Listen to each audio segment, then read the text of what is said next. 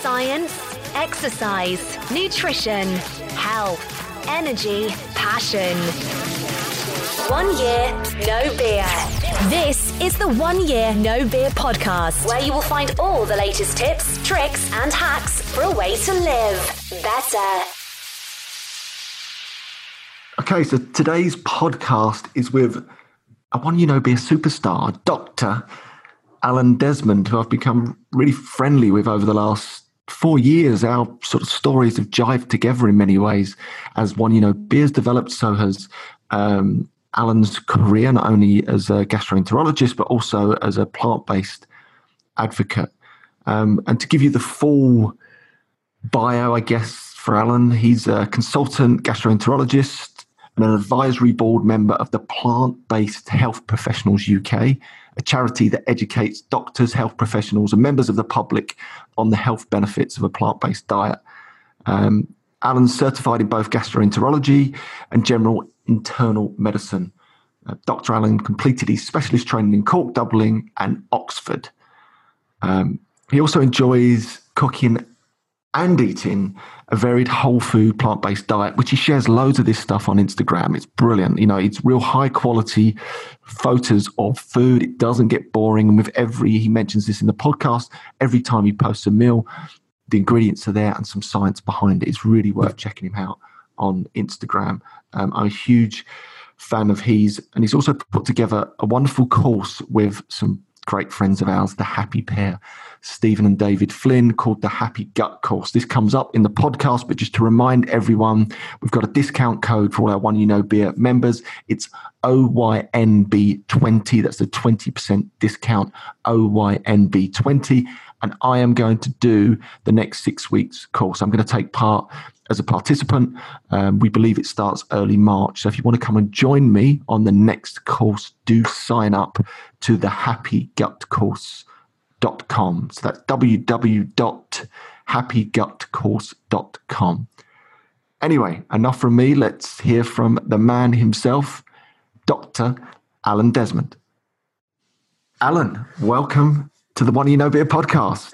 Andy, thanks for having me here. It's such an honor to be on the 1 year no beer podcast. I've been following you guys for years now. In many ways, the whole 1 year no beer phenomenon has been a real part to my own personal development in the last few years. I'm a huge podcast fan. I'm a huge fan of your podcast, so thanks for having me on. Oh, fantastic. And did you notice how I went straight into podcast voice there? Yeah, I noticed that. Yeah, absolutely. Yeah. And I suddenly went into podcast mode. But anyway, right. So lights, cameras, action, go. Yeah, exactly.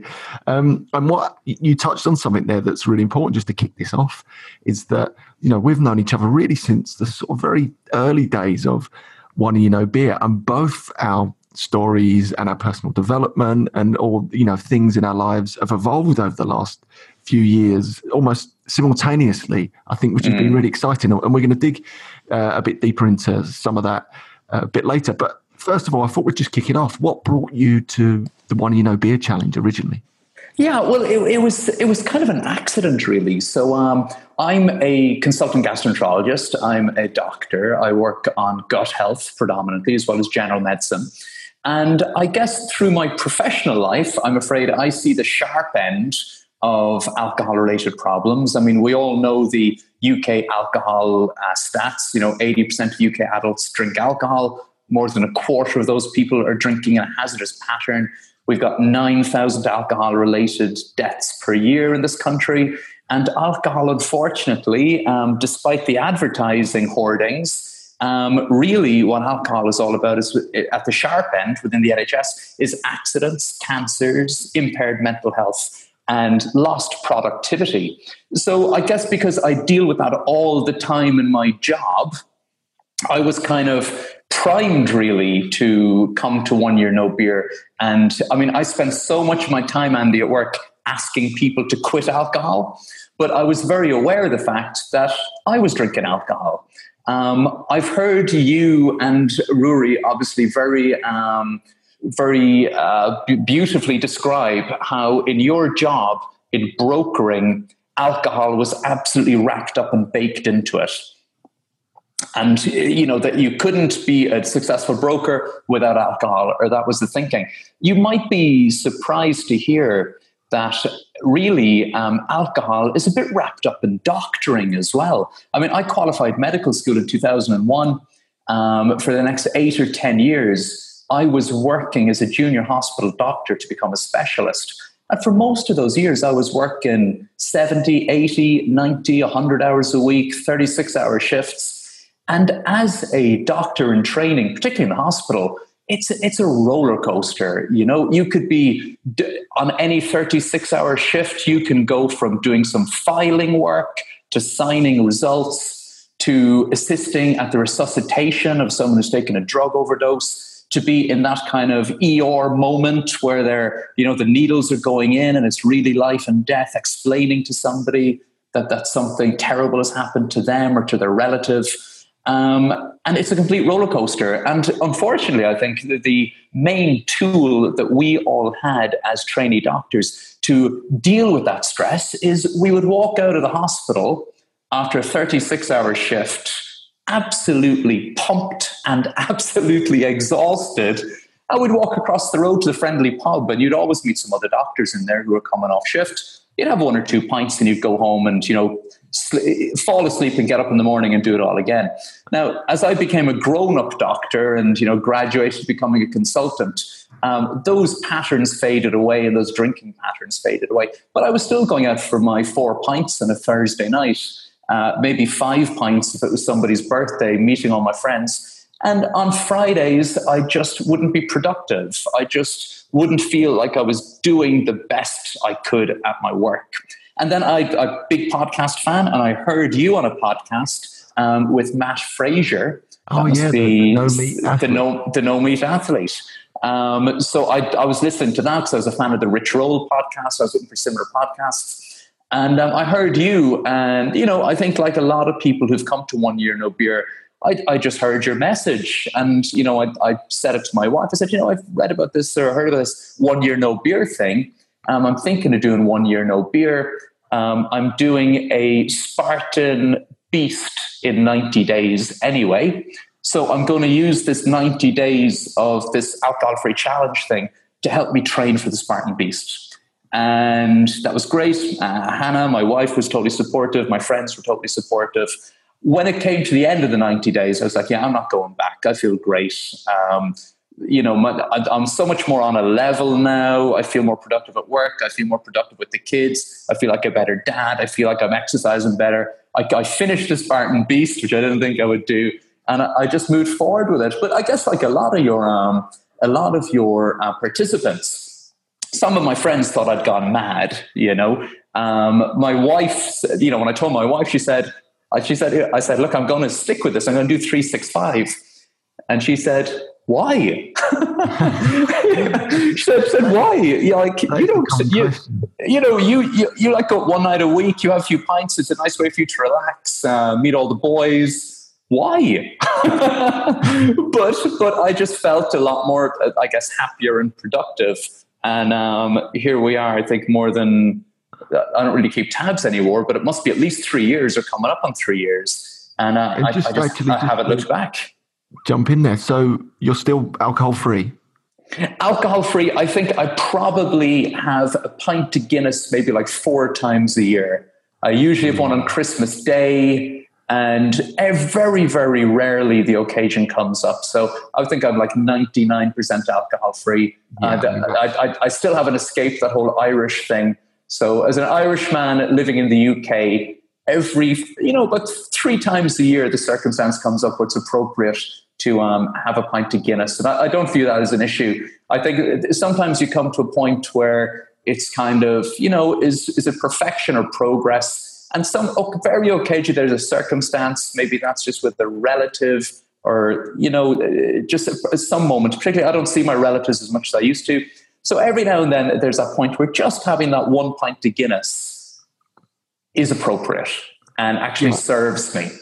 But I don't ever feel the need to go for that second pint, And as I said, it's probably like 3 or 4 times a year. And I think that's a perfect place where lots of people aspire to get to, I think, who take on the One Year No Beer Challenge. I would say most people that come through the front door, want to get to that place where they can choose to have a drink every now and again, a handful of times a year on a certain occasion with loved ones or friends or whatever, and then just leave it. And I think where absolutely. most people ultimately want to get to. But I just want to unpack a couple of things that you said there, because it's really interesting. Firstly, around doctors and certain professions that I know we have lots of doctors and medical staff that actually come to do the One Year No Beer Challenge. One, because it's great and it works, and for all those reasons that you suggested. And two, because I think there is a certain stigma within the medical profession that if you're seen to go to other stigmatized type of places, that it could affect your career potentially. And I hear that feedback quite a lot, that One Year No Beer becomes this great place in many ways for people to come and actually take a fun, quote unquote, alcohol-free challenge. Yeah, and emphasize the positivity, right? But I think, you guys drum this message home all the time. I spoke about the fact that unfortunately in my job, I see the very sharp end and the very tragic side of alcohol abuse on a daily basis. But I would assume that 99% of the people on One Year No Beer are perhaps a million miles away from that. And, for a lot of people, it's just about realizing that actually I don't need to have those couple of pints on a Thursday night in order to be fun and interesting and have a good night. And I can wake up in the morning feeling awesome and have a really lovely breakfast. Plant-based, obviously, we'll come to that later, but have a really yummy breakfast and just get on with my week and just, my fitness routine, my other routines, my routine with the kids, my routine at work, none of that has to wax and wane week to week based on the fact that I feel a social pressure to have a couple of pints on a Thursday night or whatever it is for an individual. Exactly. And I think it's that consistency that you just touched on there that changes everything. But I just want to go back to something that I'm interested in personally is around motivation. Before we move on and we look at all the interesting stuff that you're doing with the Happy Pear and those guys, as a frontline doctor, gastroenterologist, as you say, you see the hard line of what alcohol can do to people's bodies. I'm interested to know that when people come to you, for example, and they get to that point, and this is a question about motivation, do you feel that that's a wake-up call for most people, or do you feel that lots of people still struggle to make lasting behavioural change, therefore they come back to you a year later or 2 years later? Because when I first discovered I had the early signs of heart disease, my cardiologist completely bulldozed through the fact, he had little interest in my diet. Didn't even ask me. Didn't ask me about my diet. Didn't ask me how much I drank. It was just a case of, look, you've got this thing. Take some statins. Off you go. There didn't seem to be, in my opinion, any confidence in people's ability to change, if you know what I mean, which I found really disappointing. Absolutely. Well, having confidence in people's ability to change is something that you need to nurture personally on a daily basis as a doctor, because unfortunately we do see, I guess, the people who end up being hospitalized, particularly the people who end up getting hospitalized on a recurrent basis due to alcohol or poor lifestyle choices, really are at the very sharper end, Andy, So it runs a gamut, really, and it depends on that individual's circumstance. So I see lots and lots of people who would not view themselves as having a problem. And you might even argue that sometimes society doesn't view them as having a problem, because all they're doing is they're cracking open a bottle of Merlot around noon, and they're usually finishing it by the time their partner gets home from work. And it's wine o'clock. There's posters in every bar, in every supermarket, in every restaurant. It's wine o'clock. And in many ways, that sort of behavior is endorsed by society due to advertising and all the money that promotes drinking alcohol. So when I see those people and they end up sometimes in hospital or often just sitting with me at clinic, and I'll have a letter from their GP perhaps saying, yeah, I think this person might be drinking too much alcohol and their blood tests are off and I'm worried that they have cirrhosis of the liver. Often for those people, it's an absolute bombshell when I say to them, I've had a look at your blood results, I've examined you, we've had an ultrasound scan, And you are on the road to cirrhosis of the liver and everything that comes with that due to your alcohol consumption. And there is a certain group of people, Andy, for whom that is a huge wake-up call, because they have young kids or they have family or they have jobs, and they don't view themselves as having a problem until you tell them they have a problem.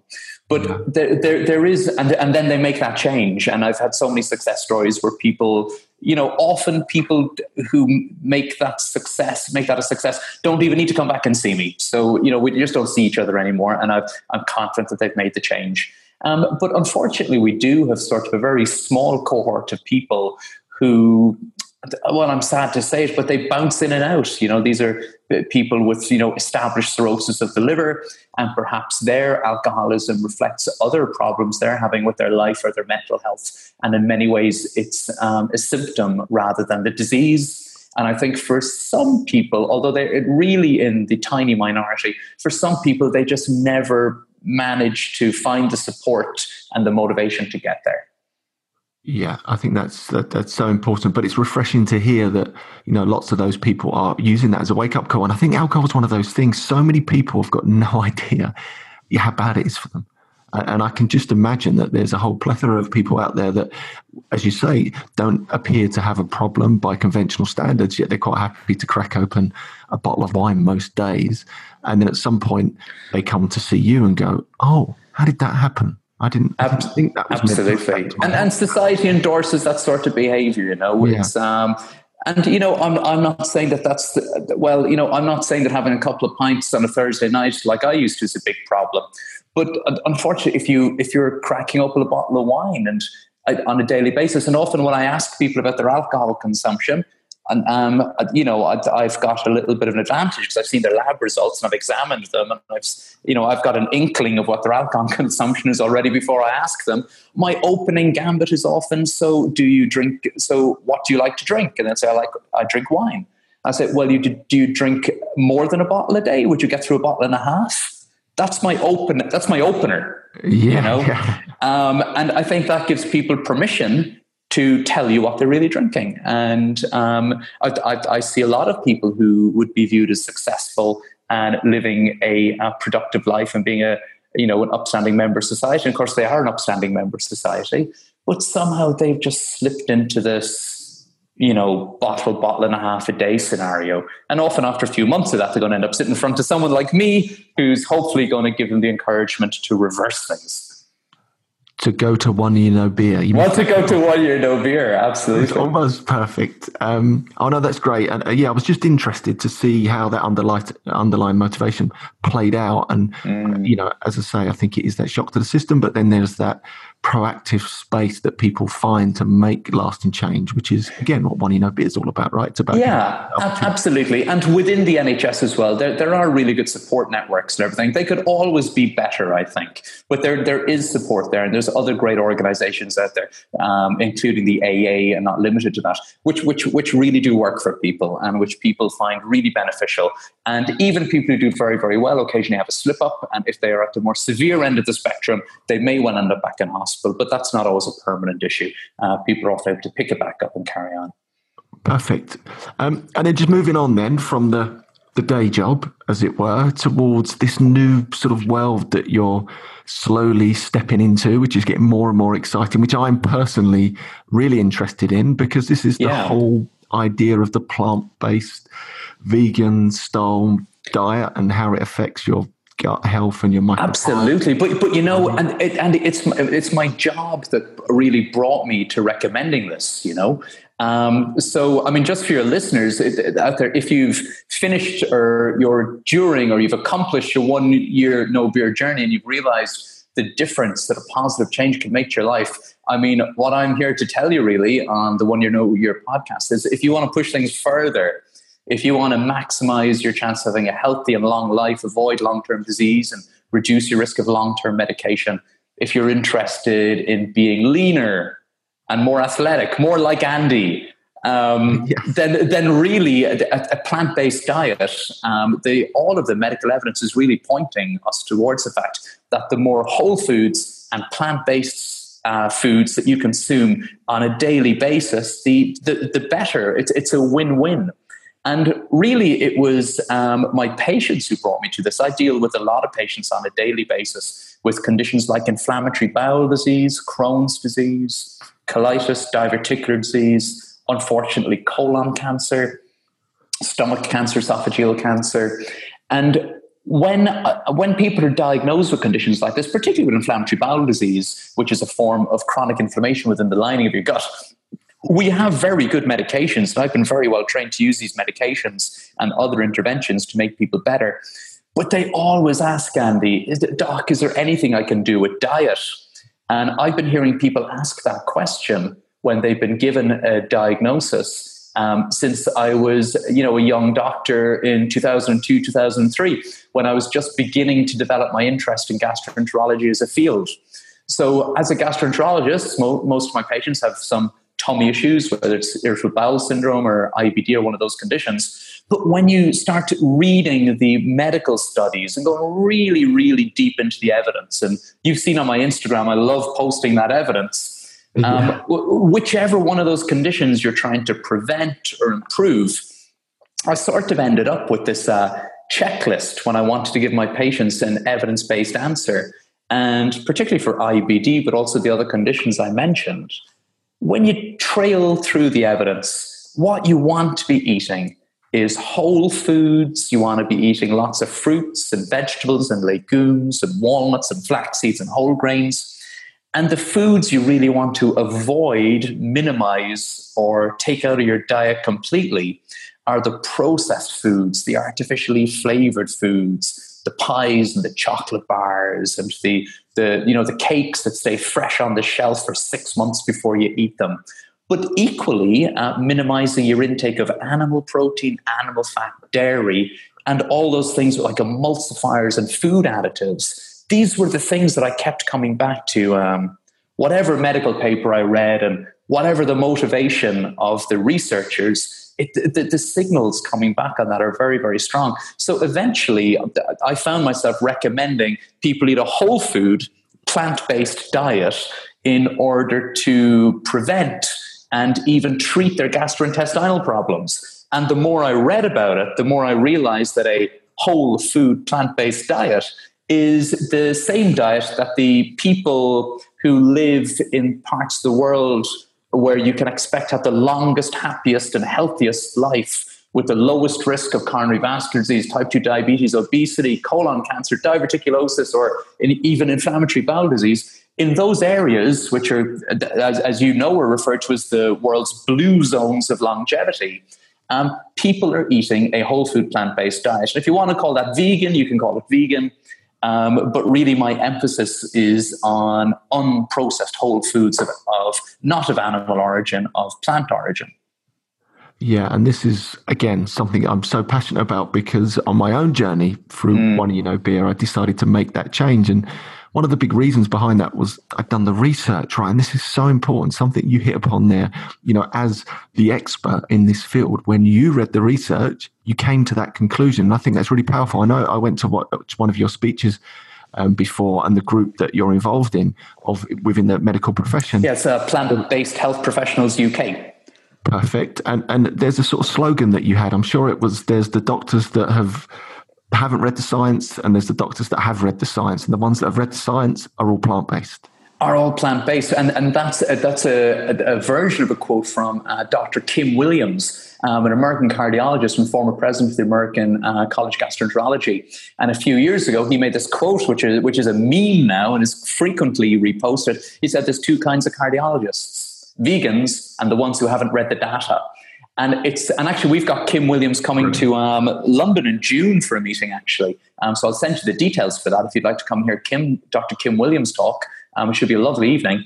But it's not just cardiology, Andy. It's gastroenterology. It's rheumatoid arthritis. It's type 2 diabetes. It's obesity. I mean, if you look, I mentioned these blue zones earlier. So about 16 years ago, a chap called Dan Buettner who was a writer and researcher for National Geographic, was given a task by National Geographic to go and do a feature on the areas of the world where people had the longest and healthiest lives. So he went off with a load of demographers and medical researchers and doctors, and they traveled all around the world. And looking at population data, they found these 5 areas around the world where people were really likely to be healthy and happy into their 70s, 80s, 90s, and even into their hundreds. And these areas were geographically diverse. So they found an area in Okinawa, Japan, in Icaria in Greece, Sardinia, Italy. There's an area in Costa Rica, in the Nicoya Peninsula. And there was even one in the United States, in Loma Linda, California, amongst Seventh-day Adventists. And within those populations, people were living very healthy lives. They were living longer than the people around them. So, for example, in Okinawa, the people eating a traditional Japanese Okinawan diet, had the longest disability-free life expectancy in the world. They were living 7 good years longer than the average American. They had 1/5 the rate of breast cancer and colon cancer, 1/6 the rate of coronary vascular disease, and you were 5 times more likely to make it to the age of 100. And when Dan Buettner's team traveled there, they found like guys in their 90s teaching martial arts, or, ladies in their 90s or 100s who were out in their gardens gathering food and cooking meals for their great-grandchildren. And as a doctor and as a gastroenterologist, I know that one of the, or perhaps the number one determinant of human health and longevity is the food that you're eating. And those Okinawans were getting 97 to 98% of their calories from what you might call a vegan diet, but it was an unprocessed vegan diet. So they were having complex carbohydrates and sweet potatoes and rice and grains and wheat and soy and legumes and vegetables and fruits and nuts. And they were hardly consuming dairy or fish or meat at all. I think 1% of their calories came from pork, because they would have a little bit of pork on like religious feasts a couple of times a year. And that dietary pattern was repeated all over the world in all of those blue zones that I just mentioned. Yeah, you keep coming back to the research, and it's the same story. Whole food, plant-based. Get rid of the meat, get rid of the red meat, get rid of the processed meat. Even think about getting rid of the poultry and the eggs and the dairy, and discover the joy of a healthy, diverse, whole food, plant-based diet. And, the impact I found personally in making that change, and I've seen with my patients and friends and colleagues, is certainly, I would think, just as powerful as the change you will find from setting off on your 1-year no beer journey. Yeah, and I think it's that combination of the two can do the most amazing things. So I just want to pick up on a couple of points there, because this is super interesting. Firstly, The Blue Zones is a great book. I'd recommend that to everyone. I think what Dan Buettner has done is fantastic. And what's really interesting about that whole process of the Blue Zones is this, and I've seen and listened to Dan quite a few times, is that most of those people in those wonderful pockets or the blue zones, their lives were sort of mapped out for them. They didn't actually really consciously wake up and think, oh, today I'm going to exercise, or today I'm going to eat a pretty much plant-based diet, or today I'm going to make connection. Their lives were structured by luck more than judgment. That's right. In such a way that it led to these amazingly healthy lifestyles, which is fantastic if you happen to be lucky enough to live. For everyone else, like us, it's so much more difficult, right? Because now we have to make proactive change. We have to go against the gradient, like we've all done around alcohol, or anyone listening to this that's changed their habits around alcohol. That is massively flying in the face of conventional wisdom, of where the herd are traveling. And it makes things exponentially more difficult to achieve, but they can be achieved. So you have to go out of your way to make these changes in your life. For example, changing the way you consume food. And for me, on my personal journey, that was partway into my alcohol-free adventure, because I'd already crushed conventional wisdom around alcohol. I knew it was rubbish. I didn't need it to be successful, fun, cool, whatever it was. It was complete nonsense. And I believed that for many years. So then I looked at my diet. I did the research. I didn't just pick up a magazine and go, oh, that looks interesting. I actually read the studies, read the books, and found out the best diet for me, because at that point in my life, I had discovered the early sign of heart disease. So when I'd done the research, I'd showed up on the calcium score. I should not have shown up on that score. I should have been a 0, and I was like an 8. It was minimal, but early heart disease in my 30s is not a good thing. And then based on the motivation and the encouragement that I had from Alcohol-Free Adventure, I started to change my diet. And here's the thing. Initially, I thought, all my muscles were going to fall off. Maybe I wouldn't be a man if I stopped eating meat. My mum was the best one. When I told her I was moving towards this sort of vegan style diet, she said to me, "You can't do that." I was like, "Why?" She went, "Well, because all your teeth will fall out." And I was like, "What are you on about? What did you mean my teeth will fall out?" I went, "Where did you get the information?" Mums are great. Yeah. And her response was this. She went, "Well, there was this one girl at school." And I was like, "Mum, that was 60 years ago. What are you talking about?" Now she's my biggest vegan fan, by the way. But, as part of that process, the only reason I had the courage and the confidence to do that is because I'd already picked up the skills and the momentum from going alcohol-free. And just to complete that story before we move on, a year prior to me starting my alcohol-free adventure, I'd seen the cardiologist. As mentioned, I was showing the early signs of heart disease. I was 3 stone heavy. I was 15 and a bit stone at that point. My body fat was 30-odd%. My heart rate was at like 72 or something, resting heart rate. Wow. Nothing was good. High blood pressure, everything was bad. I was totally unhealthy, unfit, and unhappy at the same time. Fast forward a year into my alcohol-free adventure, I went back again, combined with my plant-based diet, saw the same cardiologist. And when your cardiologist says the word astounding 4 times in a row, it's going to be a good session. And he looked at my stats and just kept saying the words. And this is the same cardiologist who just gave me the statins. Astounding. This is astounding. I've just seen your results. You've lost 42 pounds. You've lost like 3 stone in weight. Your body fat's now down at 10%. Your blood pressure is much lower. Your cholesterol is bang on where it should be. Your resting heart rate has gone from like low 70s down into the 40. It was 48. Athletic 48. But best of all, and this was the best. Outstanding. He did the calcium score again, and it came back, and he went, "Do you know what? This is strange. You've paused this heart disease." And he said, "Hold on, I just want to do something. I just want to talk to the actual radiographer." He went out of the room, came back in and said, "You're not going to believe this, but you've reversed the sign." You've reversed it. But Andy, the thing is, that's typical. That is not unusual. So let's just talk about heart disease for a second, because as I said, it was preventing serious gastrointestinal problems like Crohn's disease, ulcerative colitis, and colon cancer as a gastroenterologist that led me to discover all the research on a whole food plant-based diet. But let's just for a moment for your listeners, let's just talk about heart disease. Okay, so heart disease is the top cause of death in the UK.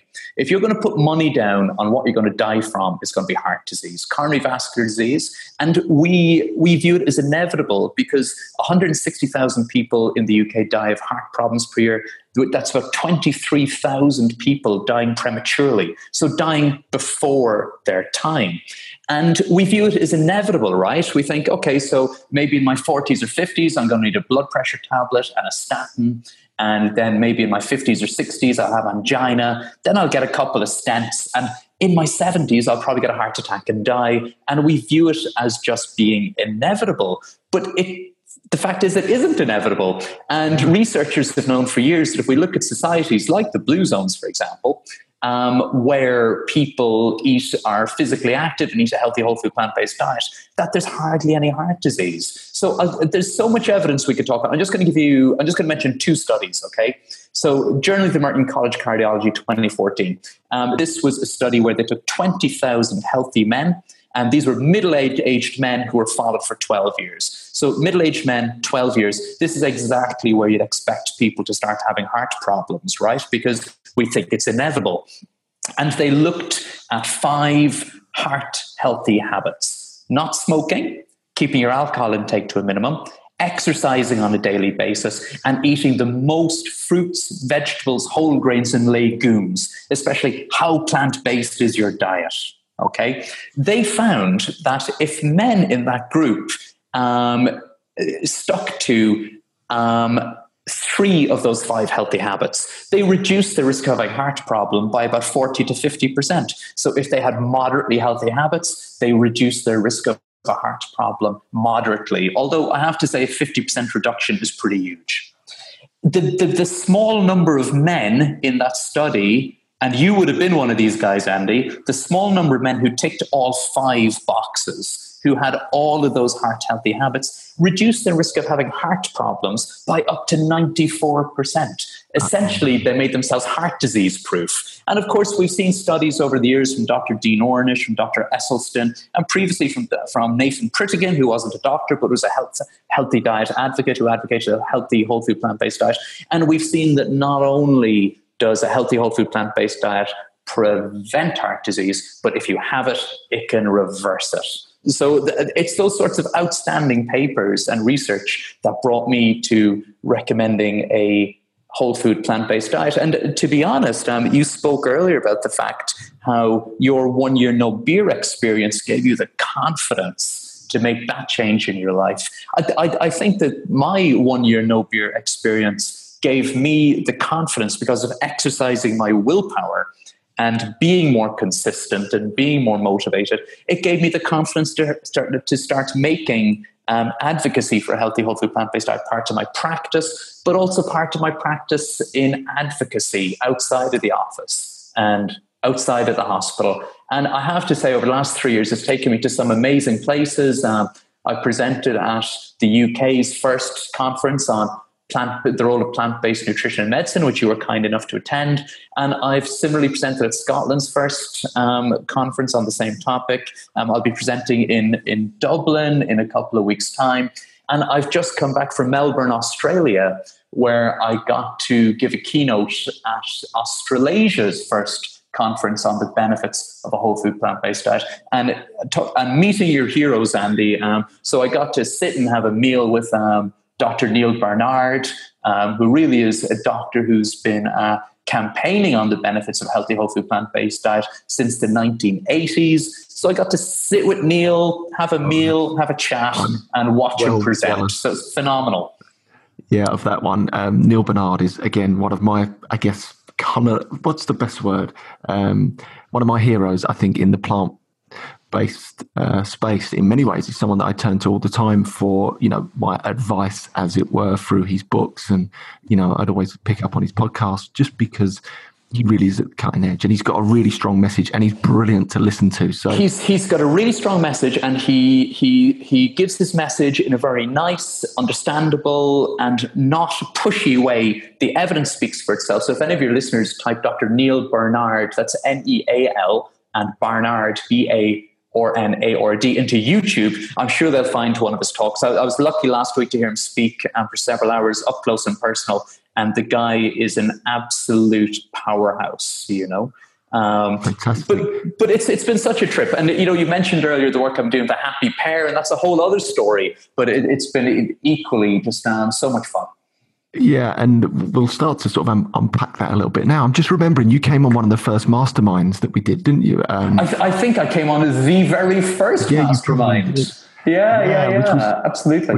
Which was great, because we've got another one starting in March. On March the 4th, a brand new mastermind we're going to launch, which I'm super excited about. So I thought I'd just drop that. It's such a great process. Yeah, I would definitely recommend it to anyone who's been enjoying 1 year no beer and is thinking about kind of pushing the envelope, And you'll also have time to get some one-on-one time with Andy, the ginger vegan, who can hopefully reiterate some of the messages I've been giving you today on the podcast. Oh, absolutely. So let's just talk about two more of my very good friends, the Happy Pair, Stephen and David, that you've teamed up with to create this Happy Gut course, 6 weeks course, that I'm really interested in personally. And the reason I'm even more interested in this than normal is that in researching my next book on motivation, I ended up speaking to a Dr. Cryan. I don't know if you're familiar with this guy. He's actually he's based in University College Cork at APC Microbiome Ireland.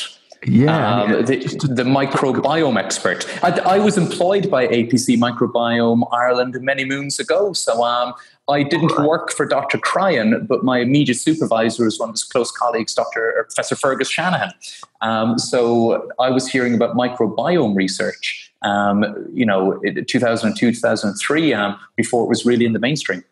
Yeah, and this stuff's fascinating. And again, I've been aware of it for the last few years, but I hadn't really connected the dots, as it were, until I started to do this research, started to speak to Dr. Cryan. Not only, you hear a lot about probiotics and all these type of things and your gut health, but it was really connecting with that second brain element, that discovery that you've got these microbes in, you've got trillions and trillions of microbes in your stomach that actually influence behavior. I mean, it was just blowing my mind. And to learn that these same microbes produce neurotransmitters such as Correct. Serotonin. All of GABA, lots of these really important neurotransmitters. It's fascinating. It's phenomenal. So I always say to people, Andy, you are not alone. Even in your loneliest moment, you are not alone, because you've got up to 300 million microorganisms living in your gastrointestinal tract. Don't worry, because by and large, they're there to help us. We live in a beautiful symbiosis. And the more I read the research, I have to say the more I start thinking about, has a higher power designed the human body? Because when you read about how the gut microbiome, how these trillions of microbes work so perfectly with the human body, really, I mean, I and many other doctors and researchers would now regard the human microbiome as an organ in its own right. But it's such an incredibly diverse and flexible and versatile organ. So not only, these bacteria don't just sit there, they help us to digest our food. They produce beneficial substances like short-chain fatty acids. The more plant-based our diet, the better. We produce these short-chain fatty acids will help us control our weight, help us to control our blood sugars, help prevent type 2 diabetes, help us to reduce our risk of becoming obese.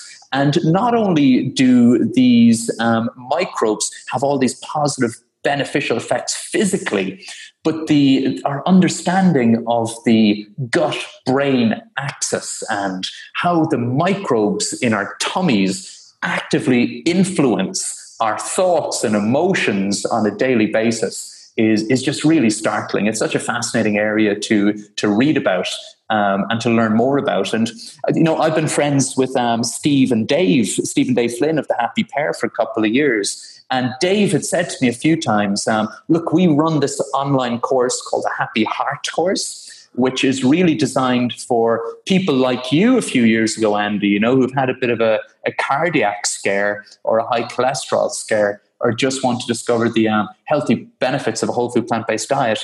And what he really wanted to develop was an online course where we would teach people all about the gut microbiome, why it's so important, the things you can do to keep your gut microbiome healthy, and as well as guiding people through all of this incredible research. And most of the modules in the course use research that's been done the last 2 or 3 years, so it's bang up to date.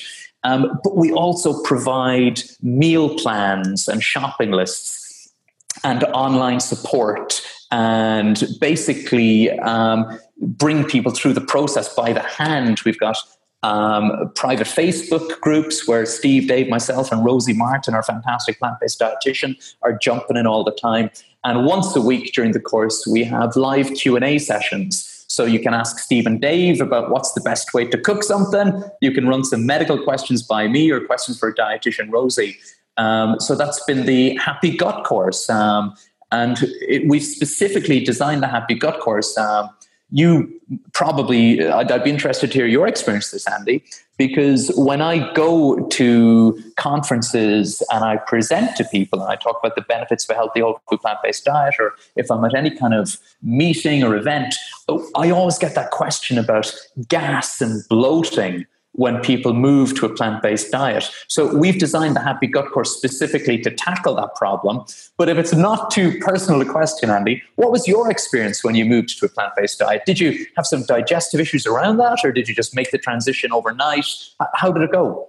Yeah, it was a sort of a slow process, but no, absolutely. I think in terms of my gut and all those, I think it was more healthy than ever. There was no sort of bloating or any of that. Fantastic. For me, it was, maybe it was because it was a staggered approach. It didn't happen overnight. It wasn't, I didn't jump from the salad dodger to plant-based instantly. It took a little while to happen, but no, for me, and I can tell whenever I stray from that, then I might experience that sort of bloating.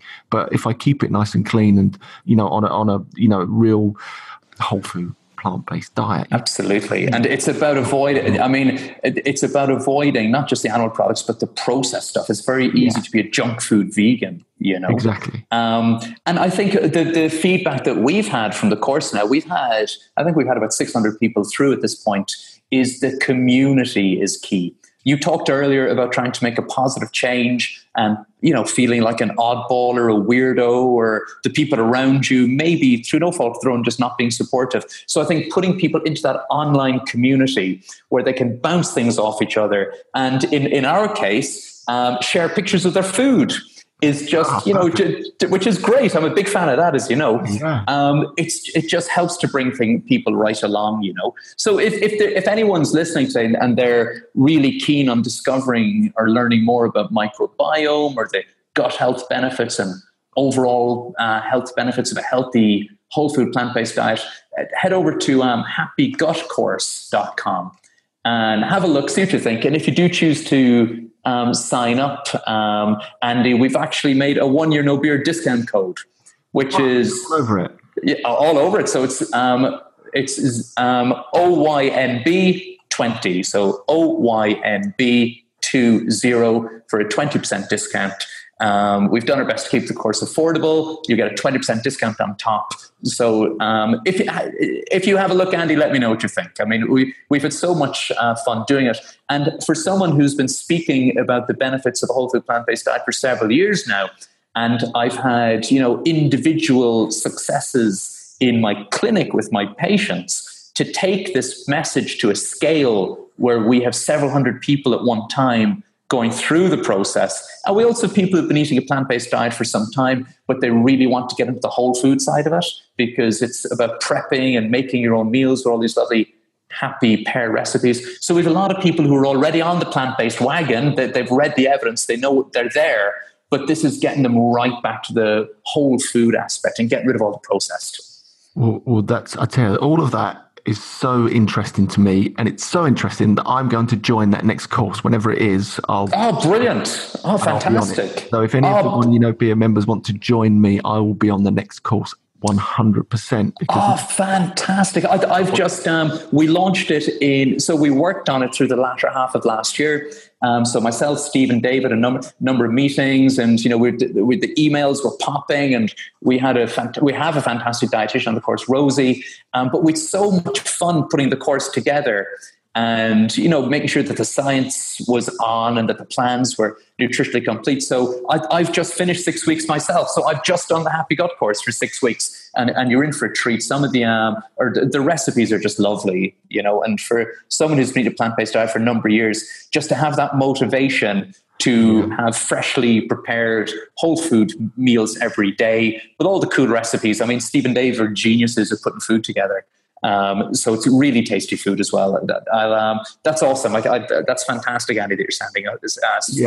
Signing up. I'll let the lads know as well that I'm going to be on it, because again, one, I believe in this stuff, and two, I want to learn more. Simple as that. And very much my own personal journey is about empowerment and learning and understanding either the science or reading around the subject, so that then you take control. You take that ownership. You're not being told what to do. It doesn't feel like it's being prescribed for you. It's something that you want to do. And just before we move on, I just wanted to pull out on the gut microbiome again. Yeah.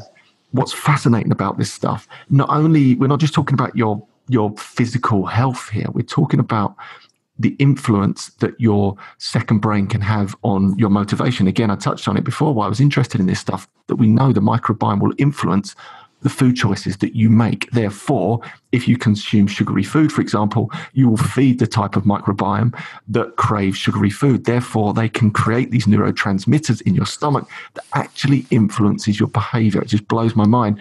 But the thing is, the microbiome that feed on sugar are often the same microbiome that lead to depressions and anxiety. This stuff is way beyond just getting healthy in terms of your physical health. It's your mental health as well. Everything is connected. Taking a break from alcohol, sleep, eating whole food, plant-based diet, reducing stress, it's all the same stuff. It's all connected. And if you want to take on your dreams and your goals right now, and there's other things you want to do outside of One You Know Beer, eating a healthy diet will help you learn the piano. Eating a healthy diet will help you change your career. It's about connecting all these dots. And the underlying message from all of this is that you create this vibrant lifestyle by doing the basics right. And the way we nourish ourselves is absolutely key to that process. Andy, you're absolutely right. And it's, I'm familiar with all the research and, but you're absolutely right. Because when it comes down to it, eating a healthy plant-based diet will help you to learn the piano. I haven't heard anyone say that before, but you're right, because I hear this all the time when people make that change, because they feel lighter, and they feel, particularly with removing animal products and removing dairy and removing processed foods, they feel lighter. And it's not just a physical lightness. It's in many ways, it's a psychological lightness. And I mean, this isn't why I embraced a whole food plant-based diet. And it was in no way the reason that I endorsed it for my patients and continue to endorse it for my patients. But the fact is, the gut microbiome, yes, a healthy whole food plant-based diet is the number one thing you can do to ensure that your microbiome is diverse and functional and ticking all the right boxes, whether that's producing the chemicals that help you to stay lean and control your blood sugars, whether that is not producing chemicals like TMAO, which your microbiome produces when you eat meat and eggs, which increases your risk of coronary vascular disease, or whether that's producing serotonin. So serotonin is a neurotransmitter in your body. People may be familiar with it because the popular antidepressants, the SSRIs like Prozac and those sorts of medications, artificially boost the action of serotonin in your body to improve your mood. 95% of your serotonin is produced where? In your gut. And who's producing it? It's your gut microbiome acting with the lining cells of your gut. So it's one big system. And the more I learn about it, the more enthusiastic I am about it. I think this is so important to empower people. So doing the Happy Gut course, I think, is a great place to start. So we'll just sort of wrap it up there. But where can we hear more about you, Alan? Because I've picked up on your Instagram, and it's fantastic, by the way. So do let everyone know what your Instagram tag is. Just on that note, when I do the Happy Gut course, what I'll probably do is share some of the photos, as you said, on my own Instagram as well, which is Andy Ramage MV for motivation MV. So Alan, tell us where we can see more or hear more from you.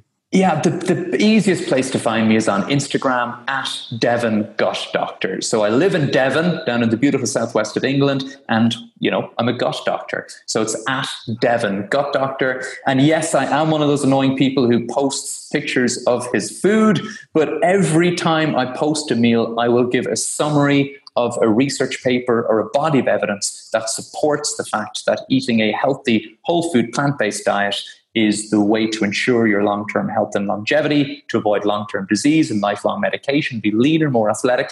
And even, this isn't something I post on, Andy, but it's true from the evidence that if you are intent on treading more softly on our planet and reducing your impact on the environment, or if you want to exercise that most human trait of compassion and make your plate a cruelty-free plate, then a healthy whole food plant-based diet is the place to start. Yeah, we're going to have to get you back on because we didn't even touch on the environmental benefits of... Well, no, you're absolutely right. And I mean, I've read those papers, and there's a paper just published last year at the UCL showing that if you're going to do one thing, just one change in your life to have the maximum beneficial effect on the environment, that one thing is to stop eating meat and dairy. So you're going to have a vastly, a much more meaningful impact rather than having shorter showers or having an electric car or having solar panels on your roof. Not eating meat and dairy is by far more impactful in terms of improving your environmental footstep. But that's not my area of expertise. I mean, I've read a lot of those papers, but when it comes down to it, Andy, I'm a clinician. I'm a consultant gastroenterologist who sees people on a daily basis who are struggling with lifestyle disease and diseases that could easily be prevented by a healthy whole food plant-based diet. And I guess that's where my expertise lies. Fantastic. Alan, it's been an absolute pleasure. And just before we go, just two things that came into my head there. Cowspiracy and What the Hell for two Netflix documentaries that you might want to check out as well on the environmental side, probably worth watching. Absolutely. So Cowspiracy and Forks Over Knives as well. So Forks Over Knives, Cowspiracy, and What the Health are just really good entry points. And if you're a real nerd and you like going deep on the science, have a look at nutritionfacts.org. That's a website run by Dr. Michael Greger, who runs that completely without any profit. And he just publishes really easy and interesting summaries of medical studies showing what should we eat, what shouldn't we eat. And as well as tuning into the 1 Year No Beer podcast, tune into the Rich Roll podcast. So Rich Roll, an amazing plant-based athlete who really introduced me to a number of really inspiring plant-based doctors, including Dr. Kim Williams, Dr. Garth Davis, and others. And I believe in a few weeks is going to introduce the world to a certain Mr. Andy Ramage. So check out the Rich Roll podcast.